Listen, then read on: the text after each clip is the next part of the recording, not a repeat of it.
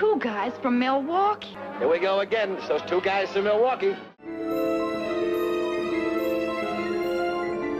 Welcome to Low Orbits, the podcast minisode in which two writers watch some TV. Welcome to another edition of Low Orbits. I'm Patrick Baird. I'm Steve Wrightsey. This week, we're going to take a look at the Outer Limits episode, The Invisible Enemy. This is the infamous one that many of you may remember, the land sharks on Mars.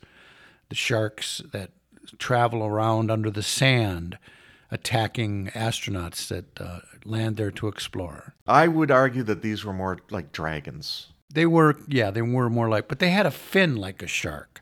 So you could see them, coming through the sand with their fins sticking up. That's why people think of it as the sand sharks of Mars. Which is always a nice touch on a monster, to have just part of it seen for a while. Right. And the funny thing is we just watched Meg 2. Yes. And which was full of fins slicing through the water menacingly. So it was kind of an odd coincidence that we watched these two in close combination.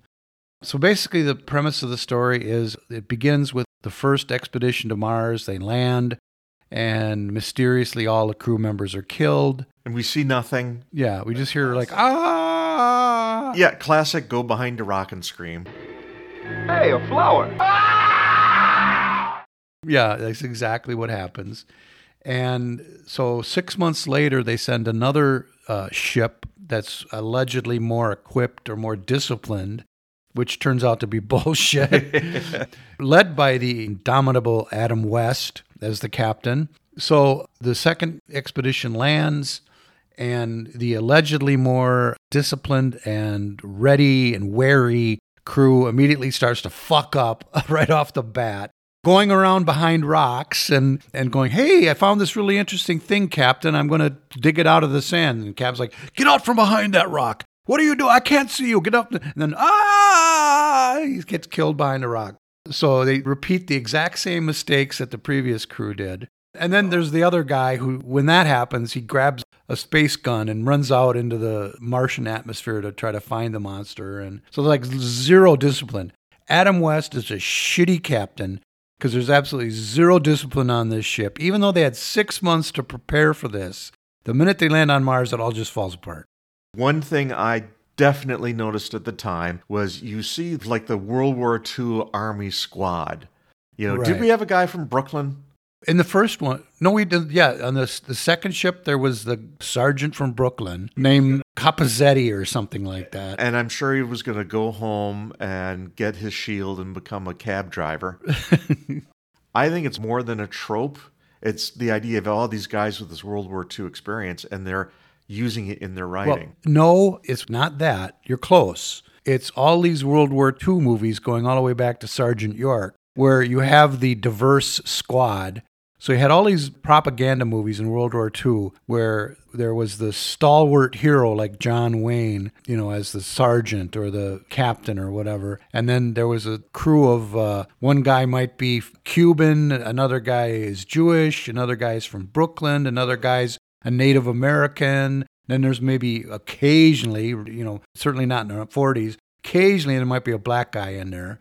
They're all grizzled, except for the young guy. Oh, there's always a dumb young guy, and they're usually from like Nebraska or Wisconsin or something. And they die in William Bendick's arms. Yeah. Gee whiz, Captain. Yeah, they always talk like that. Gee whiz, Captain, I never knew that before. And then the grizzled William Bendix character, would be like, hey, shut up, kid. And as he's dying, it's like, tell my girl I loved her. Tell Debbie that I was going to give her a promise ring. So anyway, they conformed to that stereotype. So for background, this was one of my absolute favorite episodes when I was a kid. It was up there for me, too. I mean, just the whole idea of monsters in the sand killing, astronauts was so cool. But having seen it as a grown adult and a writer, it's like, oh, man, there's just a lot of bad dialogue in this. All of the actors in this episode were like, they had their acting button turned up to 11. Oh, the one guy, I can't remember who he was, who ended up saving West in the end. The other vaguely Italian-looking dude. Yeah. I wouldn't say it was shouting, but he was No, there was shouting. he was acting to the back row the entire time. Absolutely. You're not paying attention to me. And going back to the headquarters, with the colonel and the captain, clutching the microphone and yelling into the microphone, "We can't fail this time. We just can't. We'll doom the whole program. Maybe man was not meant to explore Mars," that sort of crap. I thought Ted Knight was... Yeah, Ted Knight was the Senate investigator or something. I thought he was unusually quiet during it. I wondered if they couldn't afford to give him more lines. It's like everybody in this show had their acting button turned up to 11, and Ted Knight, of all people, had his turned down to 7. Yeah. Which, good for him. We don't think of him as being a serious actor, but he actually, some of these old TV shows, he was. Yes, indeed. Gentlemen. So, obviously, I think they kill one of the monsters, but then right after that, 6 more appear. Yeah. And then they have to blast off and leave. That's the thing I love about Outer Limits. They don't triumph over the monsters. They blast off and retreat, go back to Earth and say, well, I guess we're not going to be exploring Mars unless we bring a battalion of Marines with us armed with bazookas and flamethrowers. I do think they showed the monster too much. But again, it wasn't that bad. It could have been a lot worse. Well, that's the thing about Outer Limits. For a modern audience, you would watch it and say, oh, these monster makeups, these special effects are really cheesy. But for the day, they were adequate. Yeah. They weren't bad. I mean, I could give you a list of 10 movies from that era, science fiction movies that had atrocious makeup and special effects. Including one that had none because the aliens were invisible. Yeah, right. And I could even say you could look at some episodes of Lost in Space and Voyage of the Bottom of the Sea that shared monster makeups. Oh, yeah. One would appear one week and then it would be on the Voyage of the Bottom of the Sea the next week. Some of those were like a guy covered in cellophane strips. Kind of a ghillie suit. Yeah, like a ghillie suit made of bread wrappers. And that was it. It's like, that's good enough. But, is it one that I would rank among the best of the Outer Limits episodes? No. It's one that is memorable, and I think a lot of people like me have fondness for from when they saw it when they were young.